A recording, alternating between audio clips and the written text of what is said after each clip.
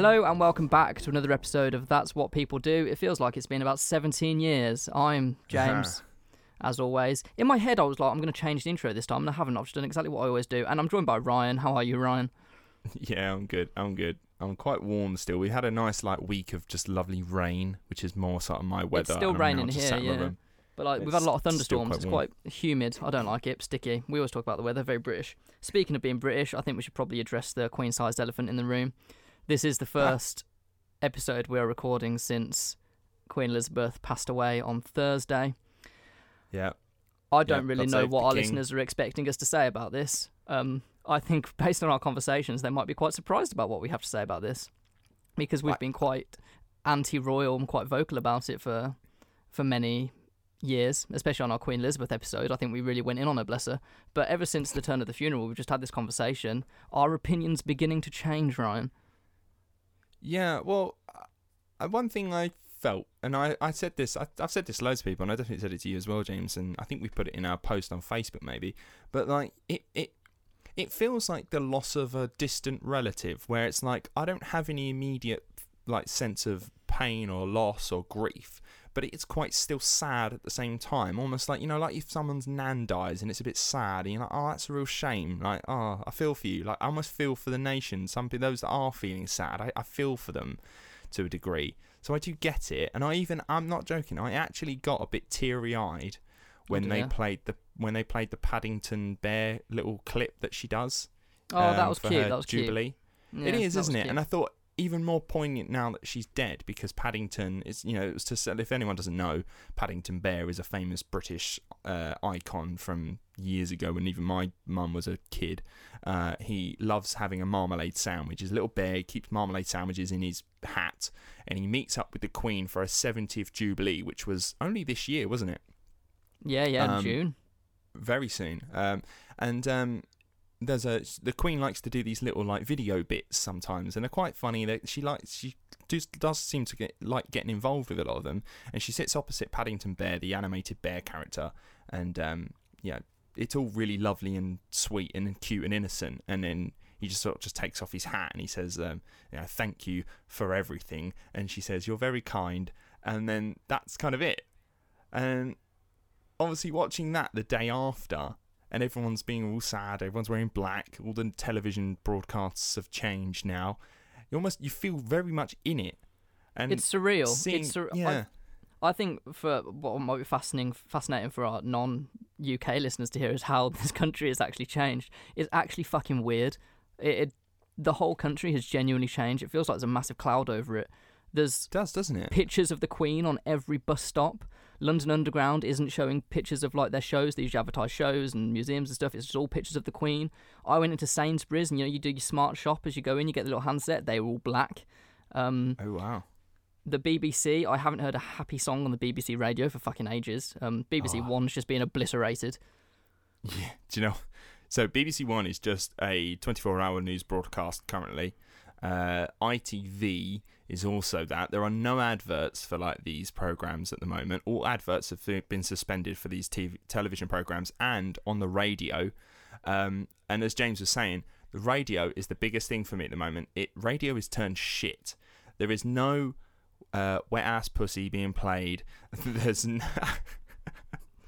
no rap or any R&B kind of stuff almost being played, because this is a genuine thing. This is a protocol of the British government and whatever. When the Queen dies, no radio station is allowed to play obscene music. All the music has to be, quote, respectful. So it's just constant Ed Sheeran and Coldplay, and it's boring. Yeah, it was a bit of Celine Dion yesterday, what I heard. But this is going to be the case until next Monday, a week today, when her funeral happens. I don't know, man. It's strange. And obviously it's dividing people, because some people think it's fucking nonsense and other people think that it's really beautifully respectful. As for me, I'm a big football fan, and they cancelled all football at the weekend. I thought that was a bullshit decision. I thought that was complete fucking nonsense. I don't understand why they did that, because I don't see how forcing people to be at home and be sad is any better than people getting together in a stadium and singing the new national anthem. Yeah, well, for those that don't know, the reason that the nation's game was cancelled is because the government doesn't trust football fans, who are famous for being rather volatile, and they genuinely believed that during their minute silences for every game, that football fans would boo the Queen, and it would be a national embarrassment, a global embarrassment was the quote. But then they're going ahead this weekend, although I think the Liverpool game got cancelled, so I'm out in Liverpool fans. They definitely meant Liverpool fans, and I'm not saying I disagree with Liverpool fans, but those are the ones who will have a tendency to boo the national anthem, alongside Celtic fans, which, if you want to go into politics and religion, maybe they have a good reason. I don't know, but this isn't an episode on the Queen, is it? I'm sure that's for another time. No. But it's a massive thing that obviously has just happened, and as you and I were talking before we started recording, it's a moment in history that we are currently living through as Brits, and it's a very interesting period, and I think it is good to bookmark and talk about these things, and this will forever be immortalised in this episode. It will be, yeah, it will be. I loved it. I've watched basically every fucking minute of it. I don't know why. As a lover of history, I'm just enjoying it for that historical aspect. But as they were going through Edinburgh today, walking up the Royal Mile, I just loved it because I was like, that's one of my favourite places on earth. And I was watching my mum being like, I've been in there. The cathedral where she's currently lying as we speak, I was like, I've been in there, I've walked around. Yeah, no, I feel I was literally there a month ago, and it's so bizarre seeing it, how different it was. Like a month ago during the festival, it's so busy, the city's bustling and alive, and then today it was like you could hear a pin drop, some of it. Yeah. Mental. The country's lost its fucking marbles. The funniest one for me is when the Met Office said they weren't going to tweet the weather for a week or whatever. That was baffling. And the biggest shock of all, as I was telling James before I started recording, my company that I work for, in their infinite wisdom, has decided that they will close in respect for the Queen on her funeral, which stunned and shocked me when I found that out. That is, everywhere's closed, isn't it? Apart from I'm in a different boat because I'm travelling to Germany on the day of the funeral, and I've got to travel through central London. So if everyone could just not do that and go there, that'd be great, because I've got trains to catch, and I feel like I'm going to be held up by the public and tourists. I'm actually beginning to question your patriotism, James. On the day of the Queen's funeral, you're bugging out to Germany. I'm true to my principles. I'm getting out of here. I'll be back on the Wednesday, though. I'm only going for 2 days, but it's just really inconvenient for me. But oh well. Anyway, let's crack on with the episode, shall we? Yeah. You're going to have to forgive me, because I actually wrote this quite a while ago. And usually when I write things, it's very fresh in my mind, but I think I finished writing this about a week ago and haven't looked at it since, so this is going to be new information for me. So today's episode is on Alan Turing, which I think, speaking of the Queen and British institutions and people that helped this country, Alan Turing is probably up there, definitely up there, maybe higher than the Queen, depending on your views on history. But Alan Turing is arguably one of the greatest heroes of modern history. A genius mathematician who saved as many as 14 million lives during the Second World War. Now, if you've ever watched The Imitation Game featuring Benedict Cumberbatch, you'll know where this story goes. But if you haven't, you're going to get a bit of a surprise. But let's dive into the life of Alan Turing, one of Britain's most remarkable people. Ooh. Alan was born on June 23rd, 1912. He was born in London. However, his father was a civil servant in India. The decision was made that a child is safer growing up in Britain as opposed to India, and in 1913, Alan's mother and father ventured back off to India, leaving Alan and his brother John with Colonel Ward. It's safe to say Alan and Ward did not see eye to eye. Ward was a military man who wanted Alan to be a man's man. He got his wish there. Whereas Alan enjoyed his time alone, reading. Most of Alan's young life was spent being screamed at until his mother Ethel returned and decided to send him to boarding school. This was Sherborne Boarding School in Dorset. Alan was expelled from this incredibly religious school. He was a math prodigy, however useless at Latin and religious studies. However, his mother convinced the school to keep him on, which he did, because then he met a lad called Christopher Morcom. Alan took an instant liking to Christopher and began following him around. Eventually, the two were inseparable budding mathematicians. Alan, at this point, knew that he had a romantic feeling for Christopher. However, it was unrequited. But this isn't the start of some sort of great heartbreak story, because Alan didn't mind at all. He loved Christopher to the point where his romantic feelings didn't need to be matched. He just wanted to spend time with the person he loved most in the world, which I think is adorable. Yeah, I like that. He almost like he knows it's not going to work. Yeah, so he's just enjoying the presence of Christopher Yeah. What is it? Love is not about possession. And I think Alan did that I like in bucket loads. That's very Buddhist of you. It is, isn't it? It is. I'm very wise. You're so humble. I am very humble. Right, February 7th, 1930, Christopher collapses due to tuberculosis, and on February 13th, he passed away. He wasn't even 18 years old. Ooh. Naturally, Alan was devastated, and these events would change him forever. He renounced his Christianity and began trying to prove the existence of ghosts in order to try and reconnect with Christopher. Love drives you to some weird places, I get it. Yeah. Alan moved to King's College in Cambridge. He would graduate with a first in mathematics, clever boy, and he would create an application to the... Fuck me, here we go. Oh, I should have looked at the pronunciation of this before I started this episode. Entscheidungsproblem. Entscheidungsproblem? Maybe. Yeah. I'll rendezvous with my German contingent after the episode and see how I did. Just type in Entscheidungsproblem. I don't fucking know. Basically, he wanted to make the process of computing numbers easier by creating a machine capable of doing it. Essentially, Turing created the first ever computer as we know and we love today. Naturally, as with most big ideas at their first creation, he was told this simply wasn't feasible. He would then move to the USA to continue work on his idea. After this, he would return to the UK in 1938 and join the British code-breaking branch, with the intention of staying just for a year and then move on to teaching. However, as the majority of our episodes seem to fucking happen, World War II gets in the way of his plans. Hooray! And this is where Turing would cement himself in British history as he took on Enigma. But this is a big point. How many of our episodes get to a point where it's been like, and now we get to World War II? Yeah. It really, really did shape a lot of people's lives. I mean, it's one of the biggest events in human history. It is. Hard to ignore. It is. And it's one of those. I'll start again. There's that saying that says, I believe it's about like Roman times, isn't it? And it says that hard men create good times create weak men create hard times, and the circle goes on and on.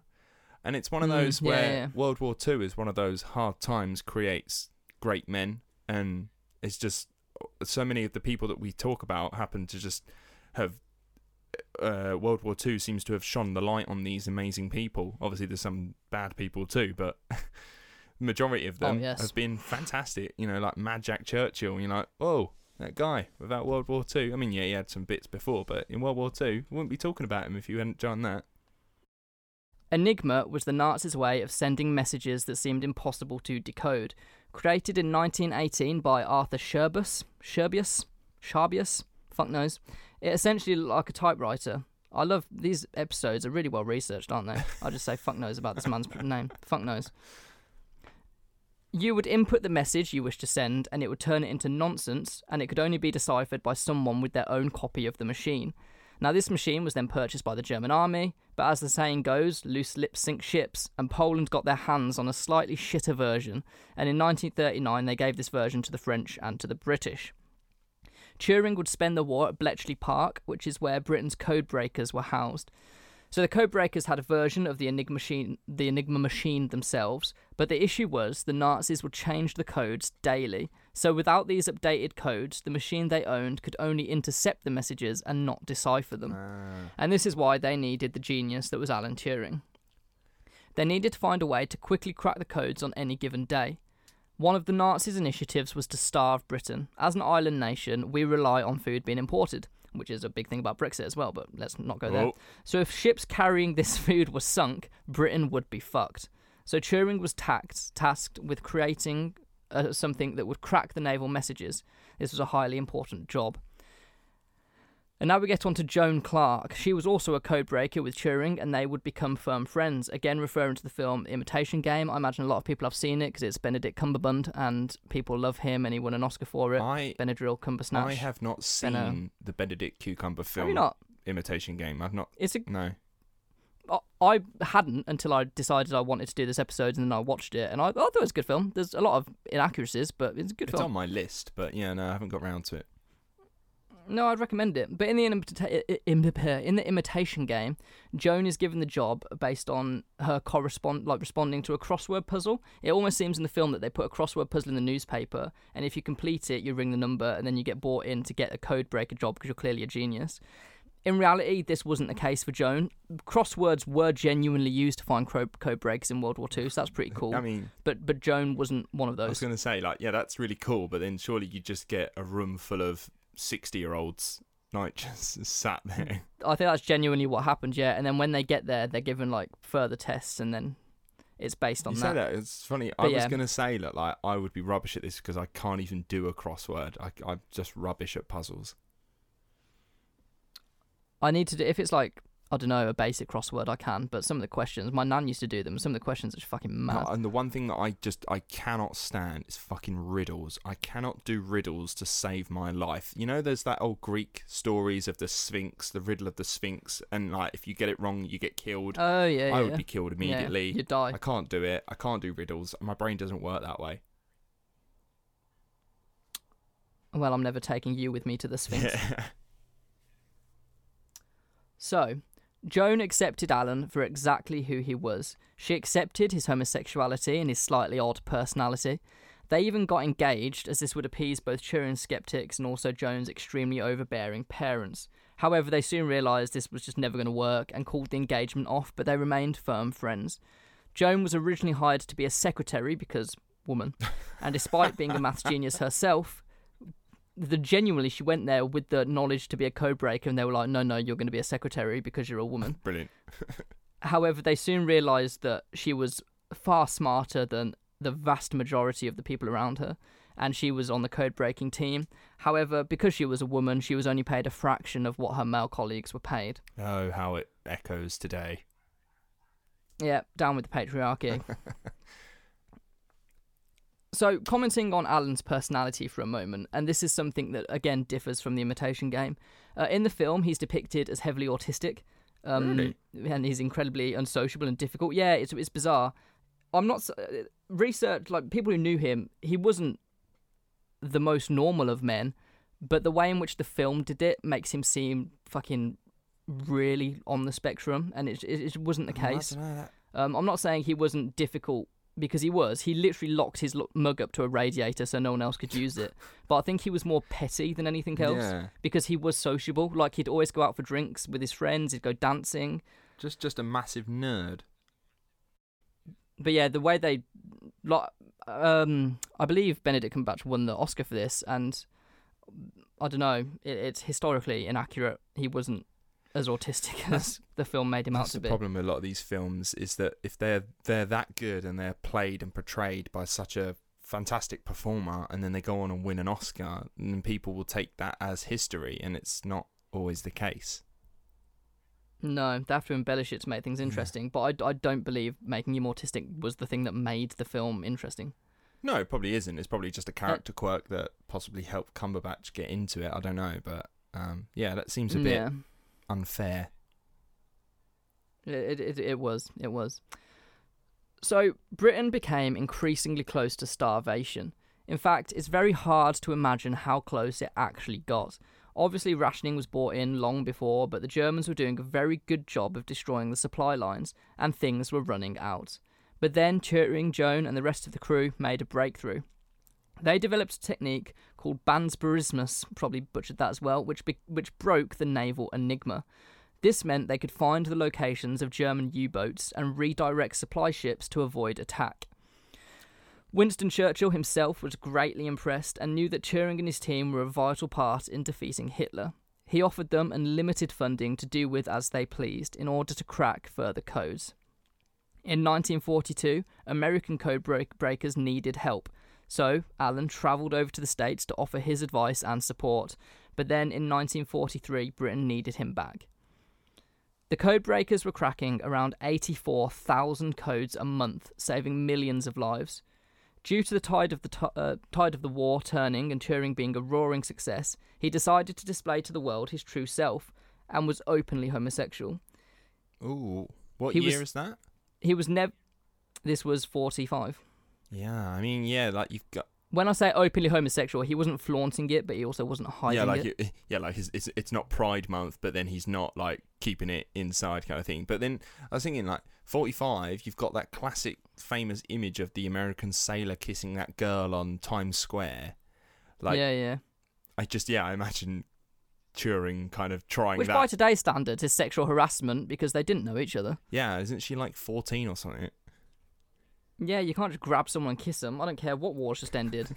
Yeah, and I'm sure this person did fight, but a lot of them, I swear, just wore uniforms because they were clerks, and they were like, "Yeah, don't you know I just fought a war?" And then like, get into my bed, lady. Yeah, I imagine a lot of men cashed in on that. 100%. I mean, yeah. How many? I swear, there's like one of those episodes of like Long Lost Family, and it's the babies born of American GIs that came to the UK that like. They guys got no fucking business being dads. They just wanted to bang, and now they've got kids in the UK that they had no fucking clue about. And then, like, I seen some of them, they've hooked them up with their, like, American families, and they've gone over there to, like, meet them, and they're like, oh my god, it's amazing to see you. And, like, I wouldn't even want to do that, because you'd be like, yeah, I just understand what's happened. You're like, yeah, I know my dad didn't want to be with my mum. They just wanted to get down one night after they were dancing. It was literally a quick shag, yeah. I ship out tomorrow, I think is the famous line. Oh, that's it, yeah. He'd be like, you might not ever see me again. Yeah, and for most, they did not. Yeah, fair. So Alan was told to never talk about his work at Bletchley Park and was given an OBE. In the film, again, weird, Turing develops this machine that cracks the code, and he calls it Christopher, after his first love, which obviously is really nice, it's romantic, it's really heartfelt. But that didn't happen again. So Turing took the original machine given by the Polish and improved it with a man called Gordon Welchman by making it look for likely letter combinations, and eventually cracked the code that the Nazis were sending. It was genius what he did. I can't even begin to fucking explain it because I don't understand it. But if you are a maths whiz, go and look it up. Maths was one of my worst subjects in school. I don't do numbers. If you say numbers to me, my brain melts. Numbers. On the whole, like, I sorry if I'm jumping the gun here, and I don't know if this was a Turing Enigma discovery or not. But do you know about Coventry? I'm aware of Coventry. The oh my god, my words are not working. It's been such a long time. Right, okay, so I'll just tell it, and if you know where we're going and if you've got it in your script, you just stop me. Supposedly, how it worked was obviously during the Blitz, obviously we couldn't stop anything going on. Supposedly, as the story goes, we had figured out some of the German communications and figured out how to crack some codes, and we figured out that Germany was planning on bombing Coventry. And what we didn't want to do is give away too early that we knew they were going to do it. So then the government had a decision to make. Either let Coventry be bombed and keep the secret that we know how to crack their codes, or evacuate Coventry, stop the bombing from happening, and run the risk of them finding out. Oh, they know. And the decision was made to let Coventry burn. I mean, I live close to Coventry, and fair enough, it's a shithole. But I think that genuinely did happen. They did have to pick and choose what battles they fought, because the second that the Nazis knew that their codes had been cracked, they would have completely changed it, and all this work would have been for nothing. So yeah, they did have to pick and choose. So I have no doubt they let Coventry burn. I live close to Coventry, and when I say it's a shithole, it is a shithole, and it's all thanks to the Second World War. It used to be a really, like, medieval town, as you just imagine a British medieval town, really lovely, really picturesque. It got flattened. The Germans flattened it, and they needed to rebuild it quickly and cheaply, so now it's all grey concrete, and it feels, it's so lifeless and horrible. I hate it. It's one of the worst places on earth. Sorry if you're from Coventry, but, like, Christ, it's not good. But then you get the old cathedral. They built the Coventry Cathedral is beautiful. They have that next to the old cathedral, which is the ruins of what was blown up, as sort of a memorial. But Coventry was one of Britain's biggest, like, where the factories were. So without Coventry, we wouldn't have won the war. That's where most things were made. So it was heavily targeted. Well, funny enough, like saying, like, during World War II, a government allowed a bombing of a city to go ahead for many, many reasons. That happened in World War II, and yesterday was a particular anniversary. Yeah, it was, wasn't it? And you wonder when conspiracy theories come out and go, oh, the government knew about it. And it's like, yeah, totally, because the government has done it before. Potentially. We don't know. We simply don't know. Who knows? We'll invite Alex Jones on to see what he's got to say about it. Oh, fucking hell. No way. I don't have, like, $50 million to pay out to anyone. Yeah. But it is fascinating, isn't it? And then, obviously, Britain was not... We talk about the Blitz of Britain and our cities being flattened. Then one thing we never really talk about is Dresden and what the British did in Dresden. That was bad. Yeah. That was when we had literally won the war. We were taking Berlin. We were like, we're fine. We got this sorted. And then for some reason, we were like, let's firebomb the fuck out of Dresden and kill millions of civilians, or hundreds of thousands, for no reason. It is, yeah. It's a massive controversial topic in the UK, actually, surprisingly. A lot of people do see it as a war crime, and a lot obviously defend it. So genuinely, there is two sides to this in the UK. Yeah, and on the picking battles as well, there is stories that the Allies knew that the Holocaust was going on, and they had a choice. They had a choice to either bomb the camps and kill all the Germans, but then kill all the people in the camps at the same time, or let it continue without killing the civilians or the innocent people who were in the camps. And what a fucking decision that is. Obviously, they chose to not bomb them and liberate them when they could. I love it. We're getting into Conspiracy Corner. I've got one more, World War II based. I think it might have come up in our Churchill series. I'm not sure. But did you know there's a story? There's a particular moment during World War II when the British bombed the French Navy. Yeah, this genuinely happened. That's a fact. Yeah. I think it was a point where France had been sort of mainly taken over by Germany. So I think their boats were off the coast of Africa, and they'd lost. The French Navy had lost, and their boats were just sort of sat there. And the Germans were going to come and take them. And the British were like, "Look, you can either give us your ships, or we're going to sink you because we can't have Germany taking your ships." And for some bizarre reason, the French turned around and were like, "No, you can't have our ships." Even though we're on the same side, bro. So we're like, fine. And then we sank. We'll not have an Englishman step on our ships. And it's like, bro, who do you think is going to save you? And so we were like, okay, fine, but the Germans aren't having them either. So we fired upon the French and sank their ships. It's crazy. Like 1,000 Frenchmen died or something. It's not funny. That's not funny. That bit's not funny. The scenario is quite silly and funny. As an Englishman, for some reason, we're all born with this instinct to not like the French. Yeah. I think it's just thousands of years of history of being at war with the French just really born into us. If you'd like to know a little bit more about the French stuff, you can listen to James's long monarchy episode where it goes into a little detail about every single English monarch that includes a lot of them fighting the French.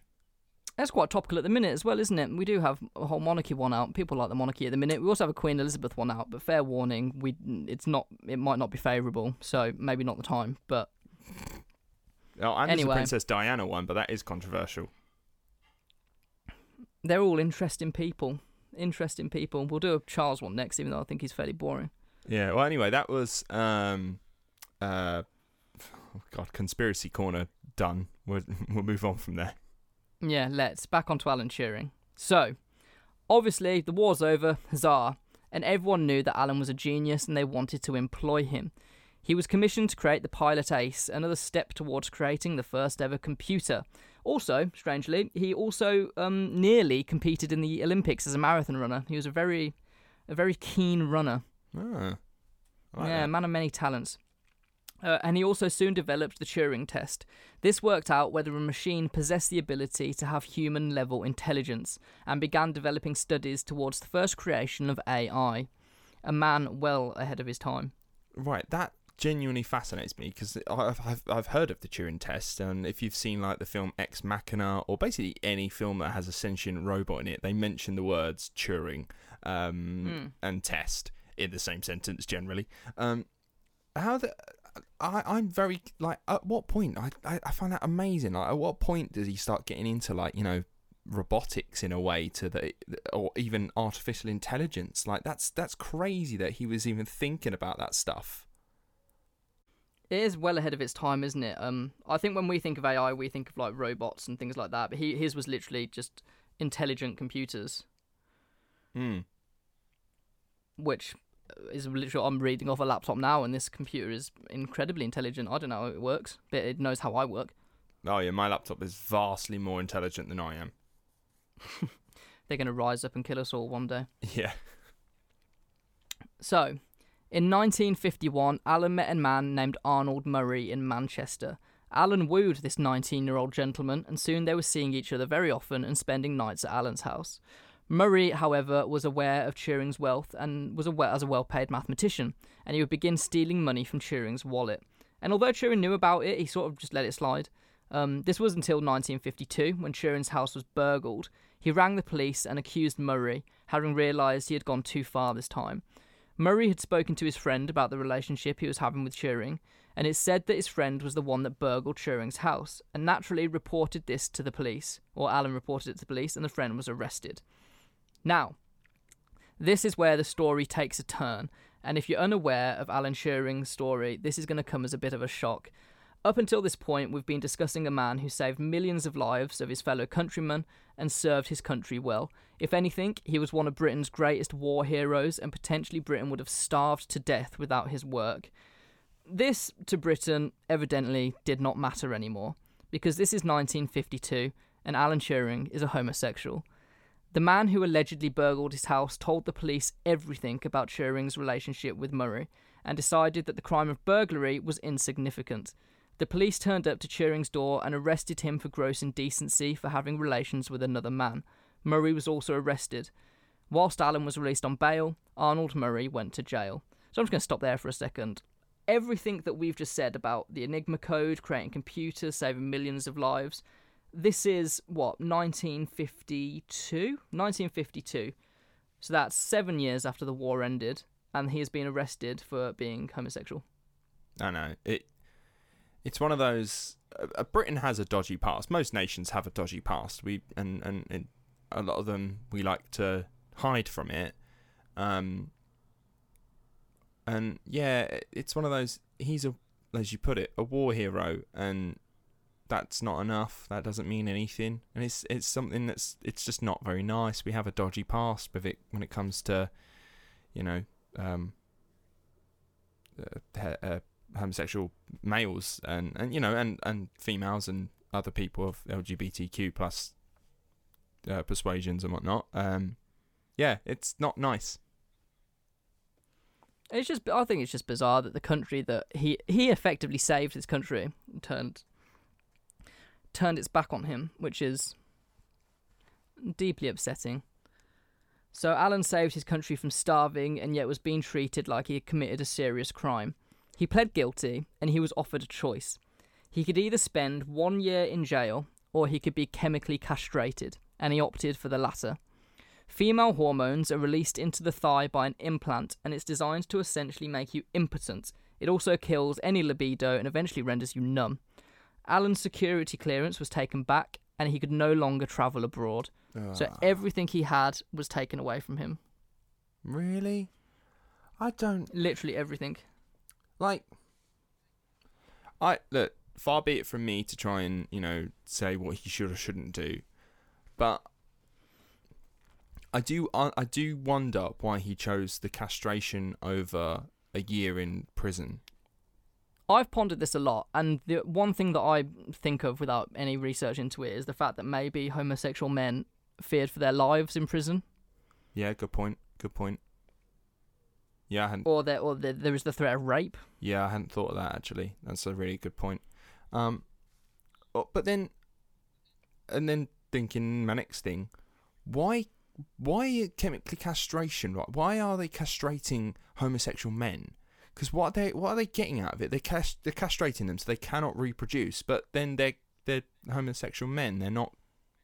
Chances are that's not going to happen anyway. I don't understand why they needed to do that. The main part is to create the impotence and kill any libido, so then you literally cannot have sexual relations with another man. Sorry, yeah, I've been dumb. Massive dumb there. That makes sense. It's the libido part. It's to just stop him being gay. Effectively, yeah, he'd be unable to have sex. Ugh. Why can't he leave the country? I don't get that. They just revoked his. Well, I guess when you commit serious crime and your passport gets taken away from you, it's effectively the same. That's so stupid.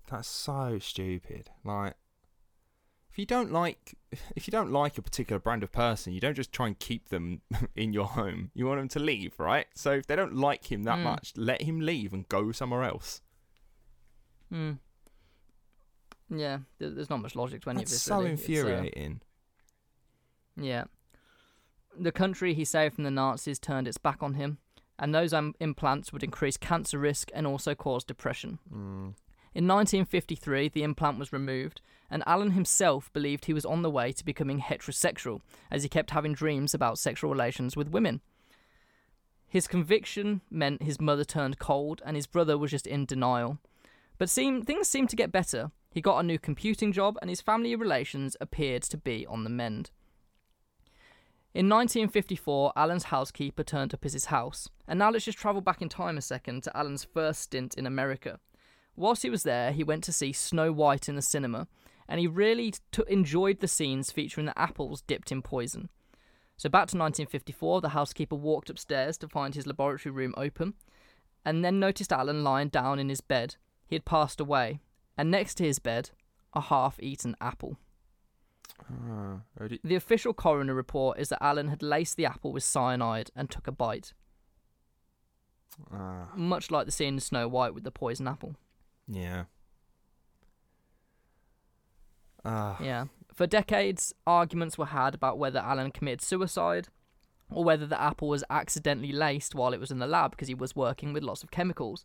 However, a quite recent version of the coroner's report has been released, and it claims the amount of cyanide in his system rendered it effectively impossible for this to be accidental ingestion. Yeah. Therefore, Alan Turing had committed suicide. What do you think? I've killed him. He 100% committed suicide based on everything that had happened to him. The conviction, the chemical castration, the taking all of his titles away, not letting him leave the country. It ruined him. Yeah. That's such a fucking shame, man. Like, one of your best minds, one of Britain's best minds, and you can't let him be just because, he's, himself. It makes me angry about Britain as a whole because we've got a lot to work on, but we'll get to that at the end. I'll sort of have a little comment on that. I don't even have, I don't even have anger for it. I'm just disappointed. Just seriously disappointed. It is very disappointing. There was nothing made of his passing at all. Nothing in the press, nothing like that. He was a war hero who was left to be forgotten as nothing more than a monstrous homosexual. It wasn't until 2009 when the then Prime Minister Gordon Brown issued a formal apology to Alan. And then, on Christmas Eve 2013, the late Queen Elizabeth posthumously pardoned him. Well, which is all well and good for him. Yeah, it's all well and good. It's a bit late though, isn't it? But also, if we are talking about the Queen, she was on the throne when Alan committed suicide. Yeah, good point. Yeah, it's under her reign that this was allowed to go on. But then she's not. She's apolitical. She's not allowed to be political in any way, so I suppose she's not allowed to say anything about it, whether she thinks about it or not. This is true. And in 2017, Turing's Law was passed. This pardoned all homosexual men that were convicted under the laws that outlawed homosexuality up until 1967, when that law was repealed. However, some Conservative MPs attempted to stop this law from passing, claiming it would also pardon paedophiles. And it's crazy that in modern society, the mindset that drove Alan Turing to suicide is still very much in place and in positions of power. Oh, still so very fucking much in place. They're still going ahead and letting fucking conversion therapy happen in some religious areas, aren't they? Oh, no, this is bollocks, and it's so fucking annoying. And I don't know. Why is it like everyone always feels they're on the right side of history? And I feel like we're on the right side of history for the most part of everything. And it's like, how can people be so silly that they don't see it? I don't get it. I can't wrap my head around it. I don't know. To some people, they say it's just their generation. It's the way they were raised, the world they were brought up in. But I think everyone has a duty of education. Like, grow. If the world's changing, you've got to change with it. You can't stay being a miserable old bigot for your entire life. Yeah, absolutely. Humans are famous for adapting to their surroundings and new world environments, and yet some just refuse to, and that's all it is, isn't it? This is where the respect your elders thing sort of bothers me a little bit. I generally disagree with the term respect your elders. I think you should have respect for everyone, but I think you should have respect for people that have earned it. I think just because someone's older than me, if you're a cunt, you're a cunt. I'm not gonna respect you because you were born before me. I don't care if you were born in fucking 1945, like your parents fought in the war, you've grown up in a different Britain. It's irrelevant because you're here now. Fucking learn. Take some responsibility. No, I'm with you on that one. I'm more likely to respect someone that has respect for other people, regardless of who they are, than someone who wants to claim that their bigotry is just inbuilt and they can't change. Exactly. So I like to think that when we're old and grey, we will be in a completely different world to we are now, because bloody hell, our species is advancing very quickly. It's on us to learn. Oh, and I like to think that I will. Yeah, man. I want to adapt, and when I'm an old man and I have hopefully grandkids and whatnot, I want them to teach me about all the new things that are going on.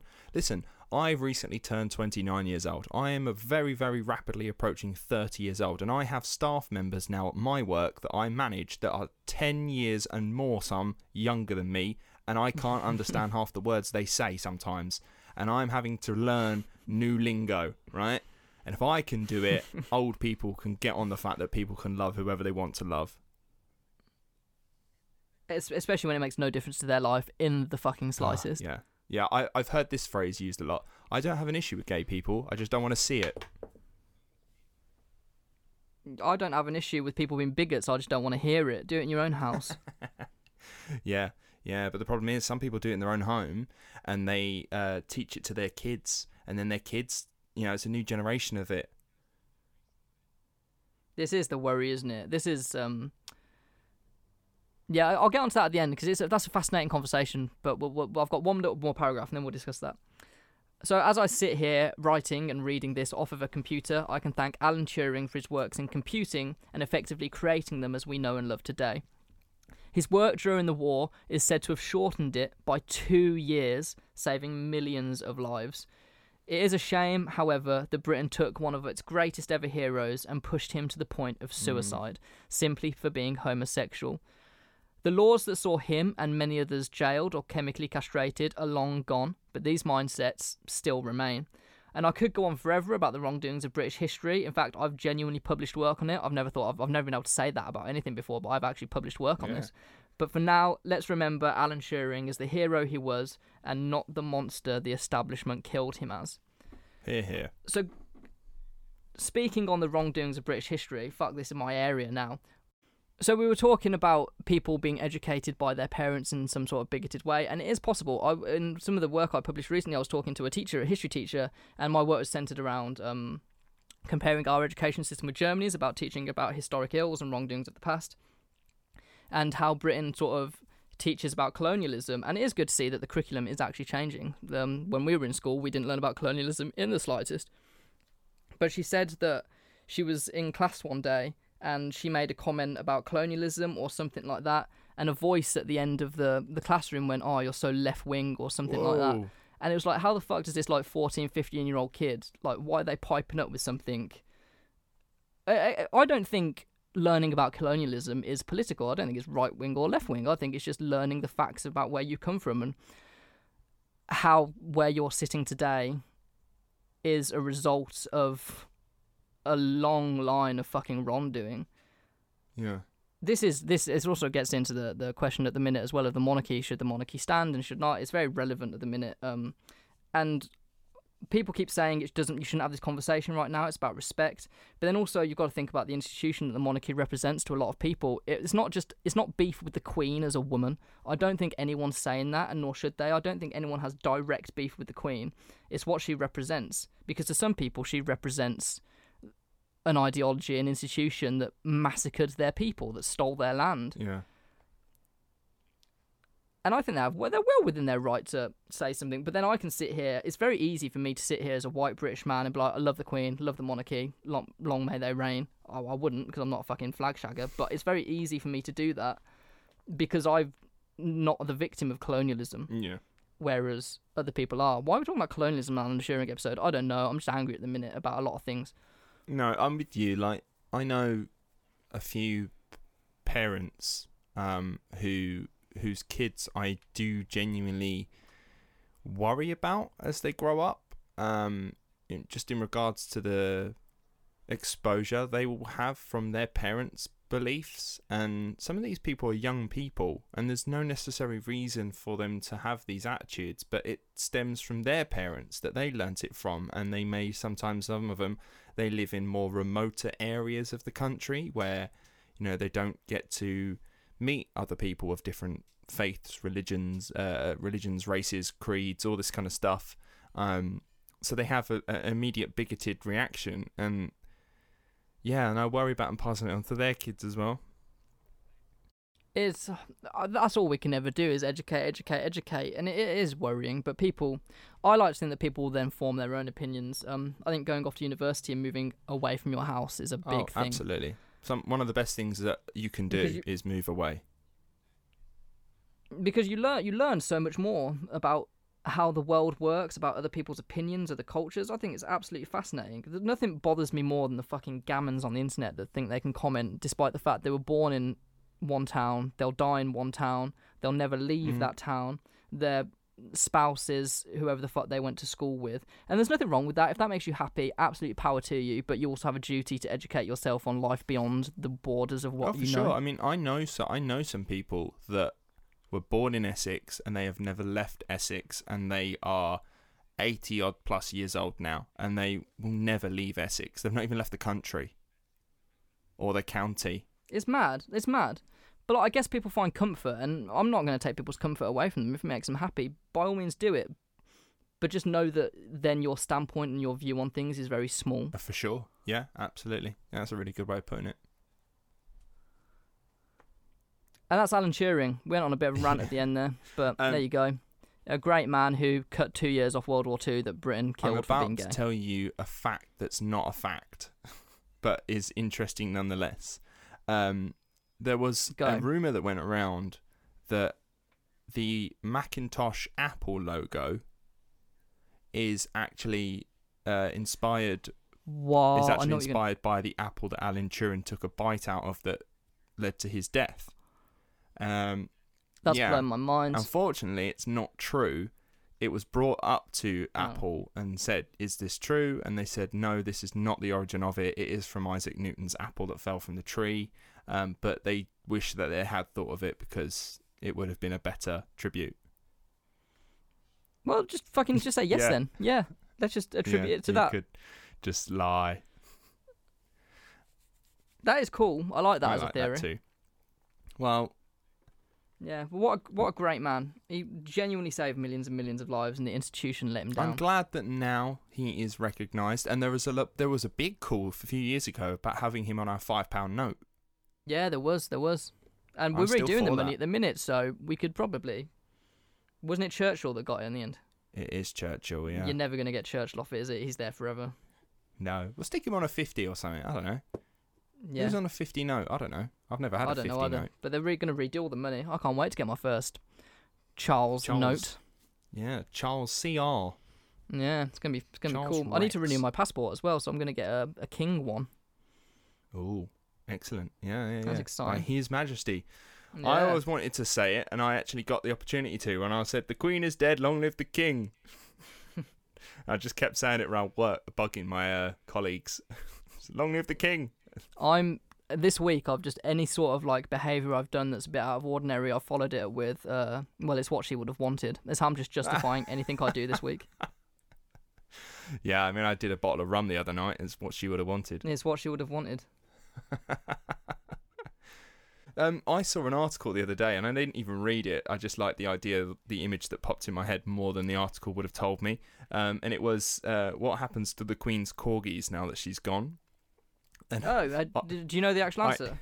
I know the answer now, as Andrew's taking him, isn't he? So he can use them as pillows. My initial, because as I said, I didn't read the article because what I initially thought was funnier, and it was the idea that they're buried with her alive still. What, in the fucking coffin that's being paraded around? Yeah, just what's going to happen to the Queen's corgis, and it's like they're buried with her, and it's like, yeah, they would. I just like the idea of it.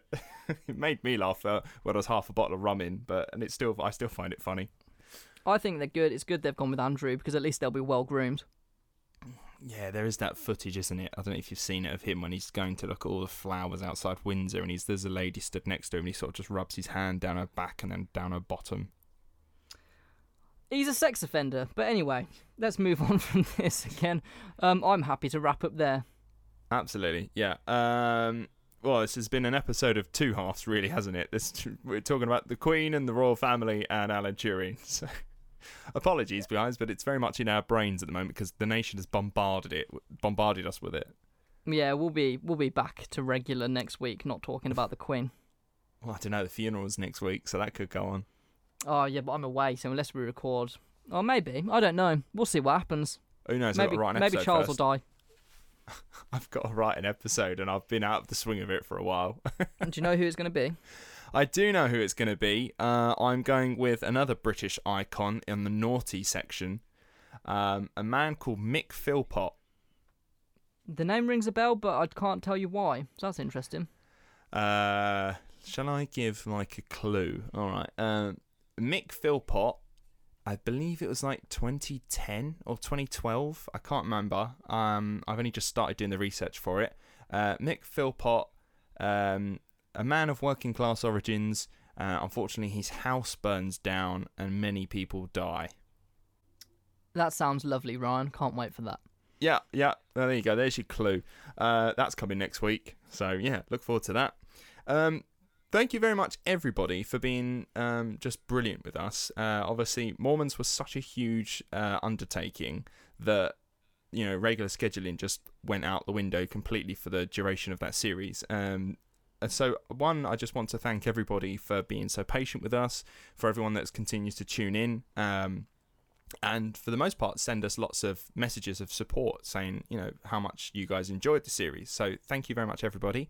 As James said, going back to sort of more normal, regular stuff, we will take on some recommendations from listeners going forward at some point, but maybe not ones that are so big unless I've got more time to do so. But yeah, thank you very much, everybody. If you would like to, as it was my birthday recently, if you would like to support the show, you can do so on our Ko-fi page where you can donate to the show. You can send us just a one-time donation. Thank you to Rowan for sending us a donation fairly recently. Thank you very much. It has helped. Oh, actually, that's what I can quickly announce. We recently received a few more donations, and it has now, for the second year running, meant that from your donations, the podcast has now made enough money to pay our distributor for the following year. So that will now be 2 years running that this podcast is basically self-funded, and that comes from you guys supporting us. So thank you very much from the bottom of both of our hearts. Huzzah, 3 cheers for the listeners. That's that every day. 3 cheers for the king, just every day. But yeah, no, on a serious note, thank you very, very much. Like I say, it's incredible. 2 years running is basically self-funded. Like, we don't almost, I've got no words for it. So yeah, if you would like to continue to support the show, please do so. Head over to the Ko-fi page. If you would also like something more out of that, head to the merch store where you can pick up a hoodie as we're going into the autumnal season. You may want a hoodie to accompany you. And can't wait for hoodie season. Oh, I'm going to buy some because mine are faded. And also, as well, as we are heading into the autumnal season, it's going to get cold. You're going to want a hot chocolate or a good cup of tea or even a cup of joe. Buy a mug. Buy a mug and you can take it to work. You can put it in like the cupboard and then you'll go in and you'll go, who the fuck's been drinking out my TWPD mug? And there'll be someone sat there drinking out of it and you're like, why are you drinking out my mug? And then they go, oh, I didn't realise it was yours. And you're like, it's definitely mine. It says TWPD. And they go, what's TWPD? And you go, it's my favourite podcast. That's what people do. And then they will also listen to the podcast. So you'll be doing a service to us. That's quite a story you've created, but I'm sure that will happen. I have a rather good imagination. All right, so yeah, that's me. I've talked enough. Thank you very much. Join us next week. Mick Philpott. Anything else, James? Goodbye. Excellent. Goodbye.